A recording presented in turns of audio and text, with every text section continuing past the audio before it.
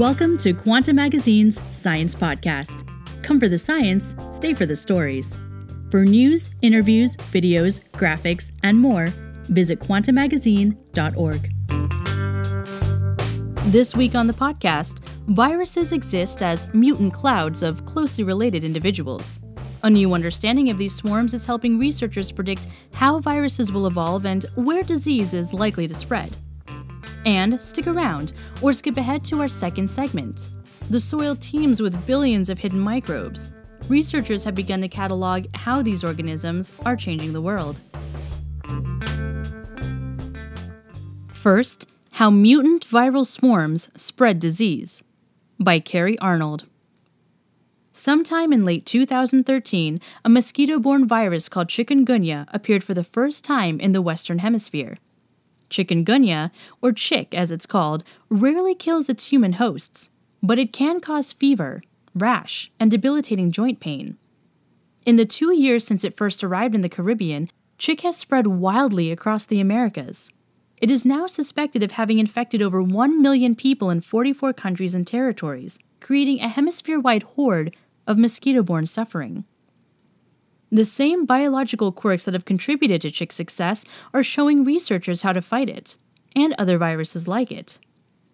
Chick is an RNA virus, just like influenza, West Nile virus, hepatitis, and Ebola, among others.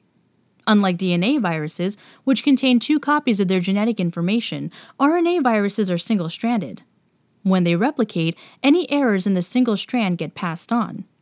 As a result, copying is sloppy, and so each new generation of RNA viruses tend to have lots of errors.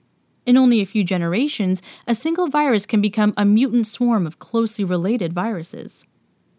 This viral genetic jumble has given Marco Vannucci, a virologist at the Pasteur Institute in Paris, a way to predict the future evolution of RNA viruses like chick.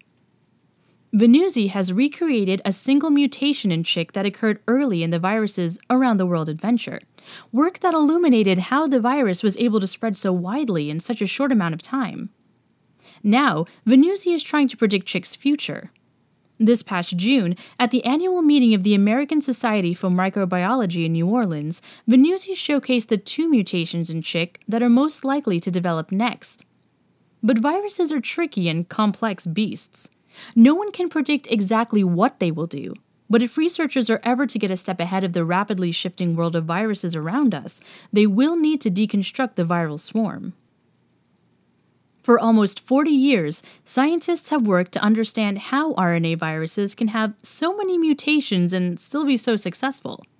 In the late 1970s, the virologist Esteban Domingo of the Autonomous University of Madrid was trying to measure the sloppiness of replication using an RNA virus that infects bacteria.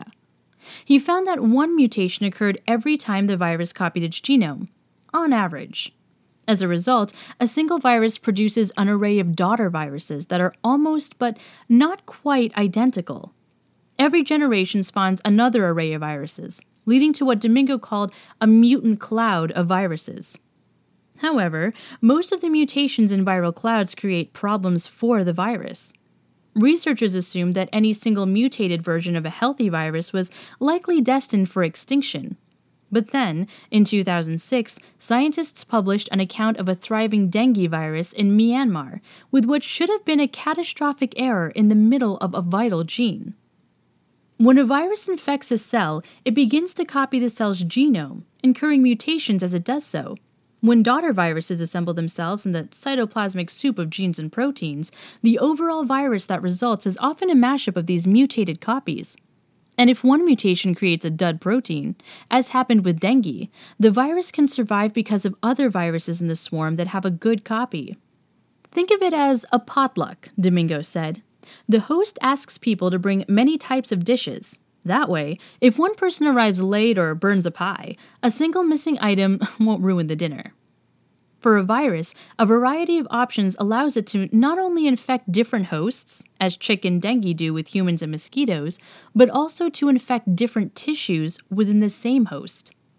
This cloud of mutations makes it easier for viruses to explore new tissues and new hosts, Domingo said. In 2005, Vannucci was studying polio, another RNA virus, as a researcher in the lab of virologist Raul Andino at the University of California, San Francisco. Polio infections tend to start in the gut and move to the brain. Vanuzzi wanted to study the role that viral diversity plays in the leap. He started by engineering a polio virus that copied its genome with fewer errors than usual. The virus could infect the brain just fine, as long as it was directly injected and didn't have to travel to get there. But without a swarm of diversity, the virus couldn't move from the gut to the brain. Next, Vanuzzi and his colleagues used chemicals to induce mutations in this polio virus, enlarging the size of the mutant cloud. The polio traveled from the gut and into the brain, which it then affected quite well. The virus needed a large swarm in order to do its job. This was the first time we could control the number of mutations and see whether the mutant swarm was biologically relevant or just an accident, Vanuzzi said. And we found that when you have a more restricted swarm, you can't adapt as well. On the flip side, too many mutants aren't good for a viral swarm either. Domingo and Vanuzzi pointed out that the popular antiviral medication, ribavirin, pushes viruses to develop a swarm that is so big and so full of mutations that the resulting viral potluck is missing vital components. Viruses have to optimize the size of the swarm to have enough mutants that you can adapt to new conditions, but not making too many mistakes which would then kill your population, Vanuzzi said. Viral variants also let viruses evolve and spread themselves to new species. In 2009, a rabies outbreak in gray foxes in Humboldt County, north of San Francisco, was traced back to skunk virus that had jumped to foxes.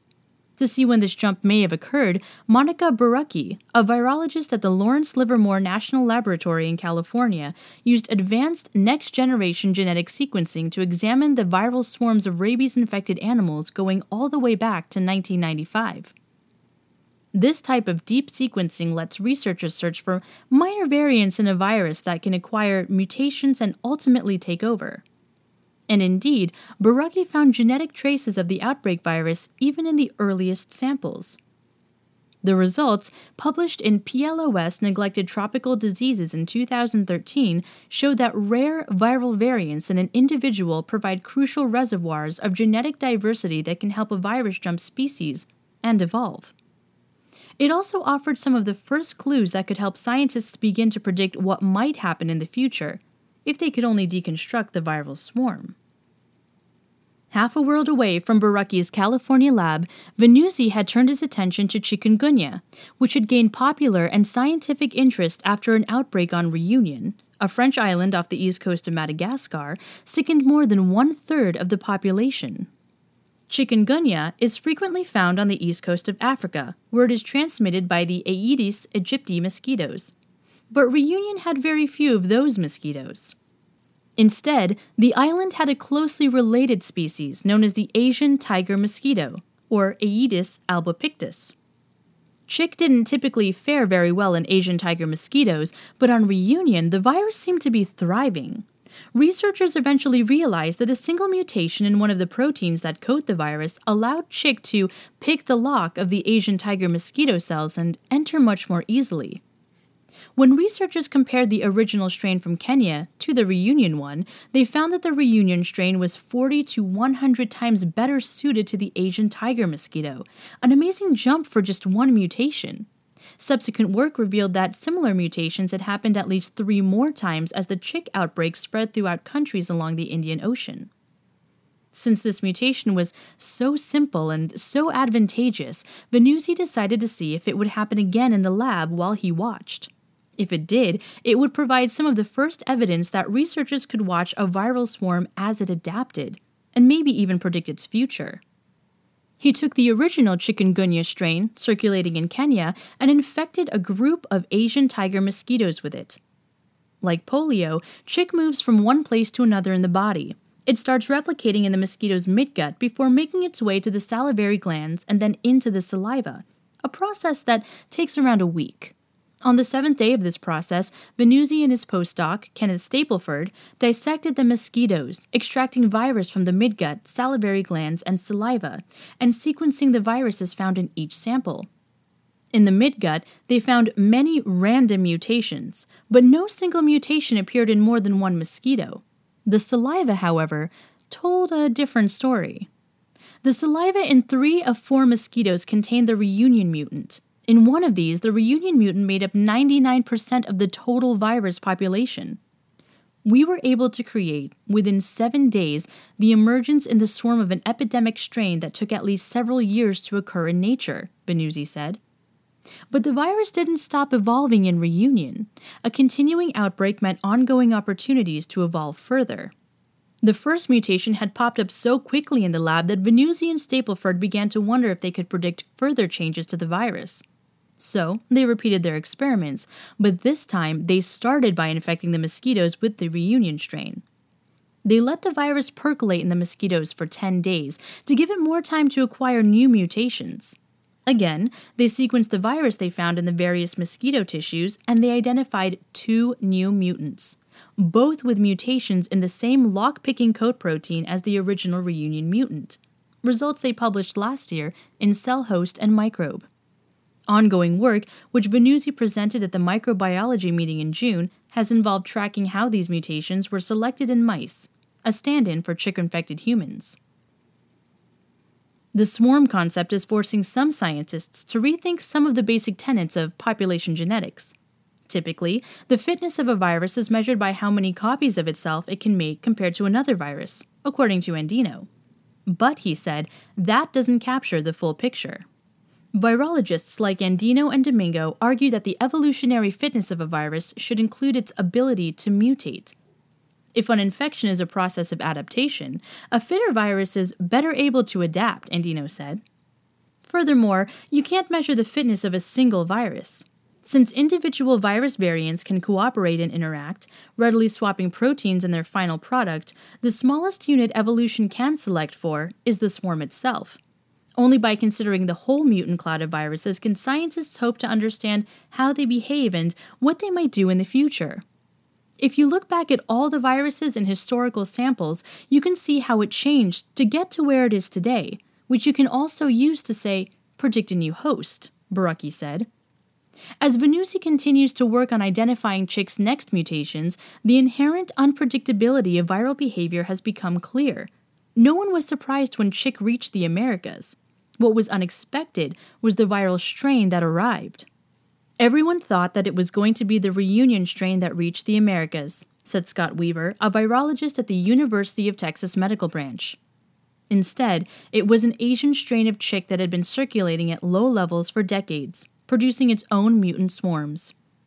The reunion strain continues to circulate, but with 1 million infected in the Americas and millions more at risk, the urgency to understand Chick has shifted to the Asian strain. Vanuzzi and Stapleford have begun their mosquito experiments anew to try and predict what Chick might do in Central and South America, as the swarm continues its inexorable evolution.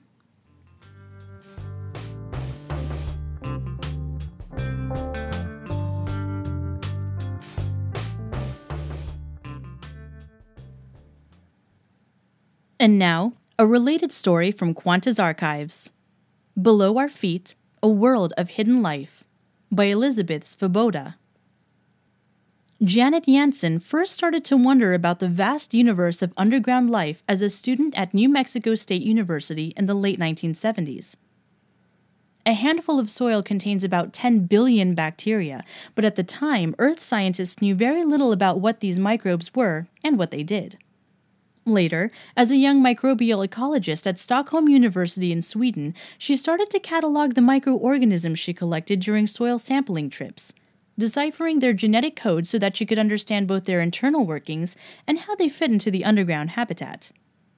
As Jansen dug, though, she kept running into a problem. The main method then used to amplify and analyze stretches of DNA wasn't powerful enough to reveal all the workings of a single microorganism, much less an entire community of them. You could get information about specific genes, but sequencing technologies were very slow, said Jansen, now a division director of biological sciences at Pacific Northwest National Laboratory in Richland, Washington. She knew the layers of sediment she studied held a treasure trove of biological finds, but she didn't yet have the tools she needed to unearth them. Then, soon after the turn of the century, new high-octane DNA sequencing methods made it possible to sequence thousands or even millions of genes almost instantly. These new, speedier methods meant researchers could easily sequence the collective genomes of the sample, known as a metagenome, for the first time. Suddenly, it was possible to scan the overall composition of habitats as diverse as stagnant bogs and frozen tundra, producing a detailed portrait of the microbial life they held. The gene and protein sequences from these wide-ranging scans, the first of their kind, would, once decoded, illuminate what the microbes were actually doing within each ecosystem. The data would help researchers understand how microbes capture and store carbon dioxide from the atmosphere, how they break down organic matter so that plants can access its nutrients, and how they neutralize soil toxins known to threaten human health. You can just sequence everything, Janssen said. That's where the metagenomic approach has really been an advantage. Almost everything about Janssen's current surroundings is big and bold. The 600 acres of sycamore-studded PNNL campus rolling across eastern Washington, the endless blue sky she can see through her picture window, the fridge-sized gene sequencing machine where her team deposits soil samples. But, as ever, what drives Janssen is the lure of the microscopic and the unseen, the challenge of mapping the contents of the soil microbiome, a teeming global community whose functions have never been fully understood. Soil, Janssen said, flashing a grin, is the ultimate complex system. Once metagenomics began opening up a whole new subsurface world to soil scientists, Janssen found herself faced with a fresh set of challenges. The scope of this emerging field she had helped to create was immense. A single teaspoon of soil may contain tens of thousands of species, and there are perhaps millions of species worldwide that have not yet been discovered. To tackle the staggering task of understanding their function, she formed a collaborative venture in 2010 called the Earth Microbiome Project, along with Rob Knight of the University of California, San Diego, and Jack Gilbert of Argonne University Laboratory in Argonne, Illinois. The project aims to catalog 200,000 microbe-rich samples from locations around the world. As of last year, it had analyzed more than 30,000 samples. But Janssen also knew that to really dig deep, she had to narrow the dizzying array of research possibilities before her to a handful that she could tackle within a lifetime. To begin, she and her team set out to study the prairie soils that dominate much of the American heartland. Thousands of soil microbes around the roots of grasses help the Midwestern Great Prairie to store more carbon than any other region in the continental United States. By producing proteins that slice and recombine carbon dioxide molecules, these microbes work in tandem with the grasses to capture atmospheric carbon dioxide and turn it into solid, carbon-rich biological matter that gets stored underground. That's a huge boon to humanity, because the more carbon dioxide a landscape can store, the less will be left as a greenhouse gas that drives planetary warming. But since over 90% of all soil bacteria can't be grown in the lab, researchers have long been unsure just how they contribute to carbon cycling.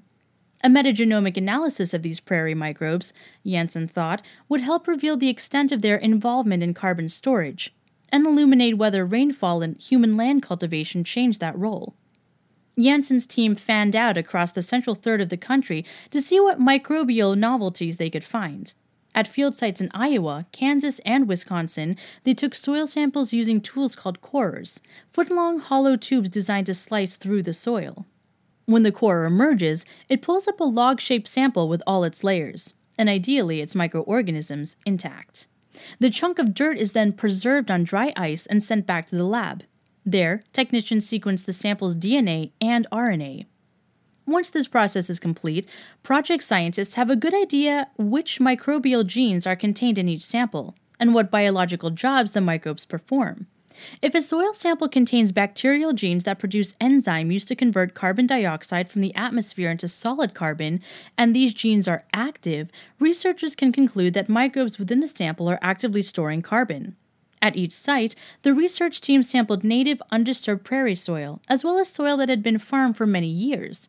The sequenced samples revealed that the native prairie dirt contained a different mix of microbes from the farmed soil, which may, in part, be due to fertilizers that are used during farming. When we looked at these comparisons, there were strong microbial signatures, almost like a biomarker of cultivation, Janssen said. She suspects that there are differences in the way microbes store carbon in native and cultivated soil, a topic she plans to explore further in future research. Meanwhile, Janssen and her team were also exploring the soils of the Arctic, one of the world's fastest changing climates. Janssen had long been curious about how these rapid temperature changes were affecting the underground microbial community, and whether these changes had any surprising side effects. There's so much organic carbon trapped in permafrost, she said, and we don't really know what's going to happen as the climate warms.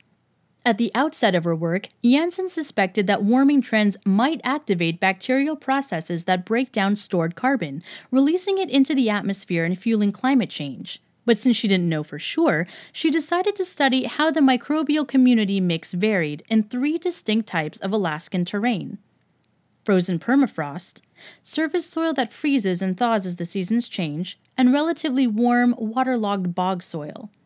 As she suspected, Janssen found substantial differences among the microbial communities at these locations. Overall, there were few genes and proteins in the permafrost samples.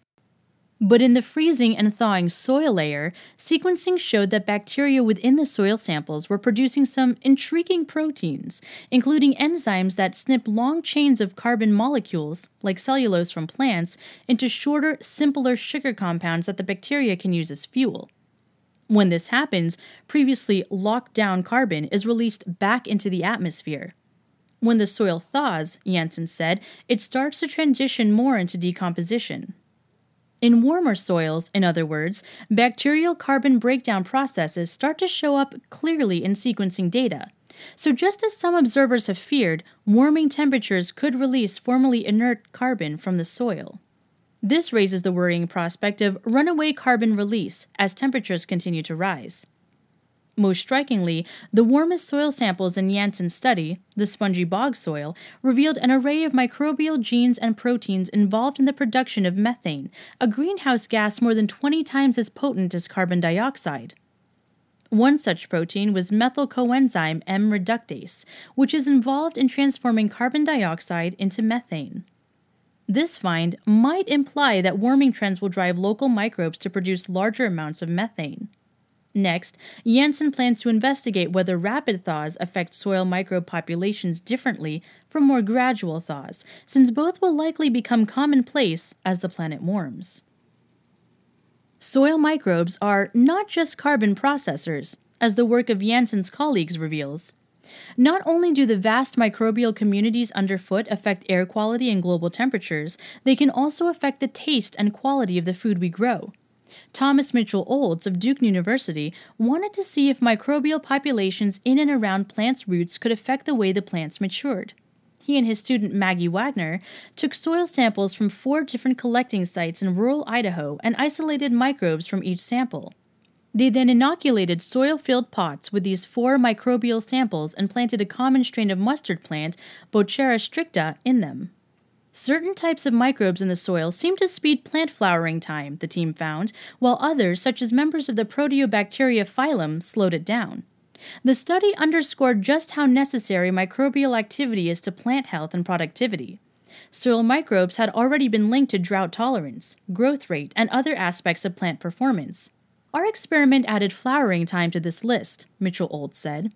The potential for soil microbes to tweak flowering time, whether to improve yield, buffer against climate change, or both, is intriguing.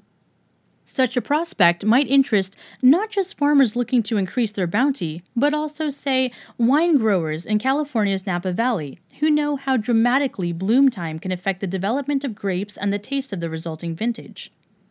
The frame terroir of places like Napa, in fact, may arise from thousands of microbes humming along in unseen harmony. Other sequencing studies have illustrated the critical role soil microbes play in breaking down pollutants. When scientists at the University of Delhi in India took soil samples from a pesticide dump and compared them with samples from a cleaner control site, they reported that the soil from the waste site contained a higher concentration of gene sequences from certain bacterial groups, such as Pseudomonas, Novosphingobium, and Sphingomonas, that are known to degrade common pesticides like hexachlorocyclohexane. Microbes, it seems, can adapt to help fouled landscapes recover, which presents the exciting possibility of deploying the bugs in bioremediation efforts. Soils are a buffer against all kinds of insults to our ecosystem, said Vanessa Bailey, a microbiologist who works closely with Janssen at PNNL. The researchers working on the Great Prairie Project have managed to compile about 1.8 trillion bases of DNA data.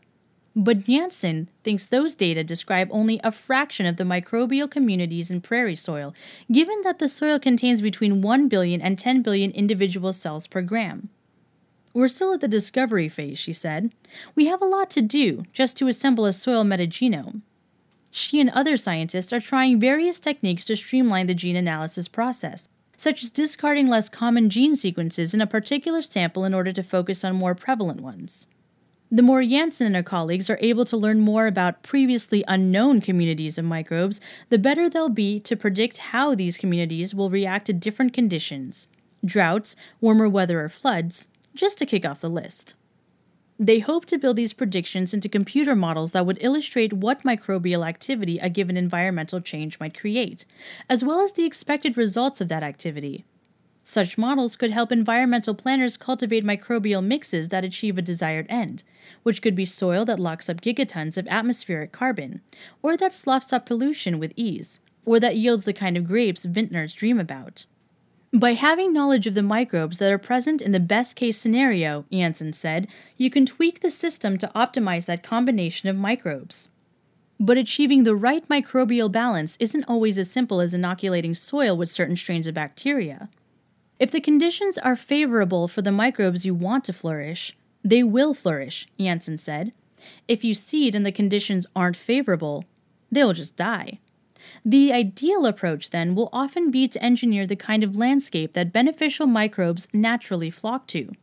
In warming areas that grow boggier every year, this might mean ensuring that there is enough oxygen-rich moving water, which would then make the area less hospitable to anaerobic microbes that belch large quantities of methane.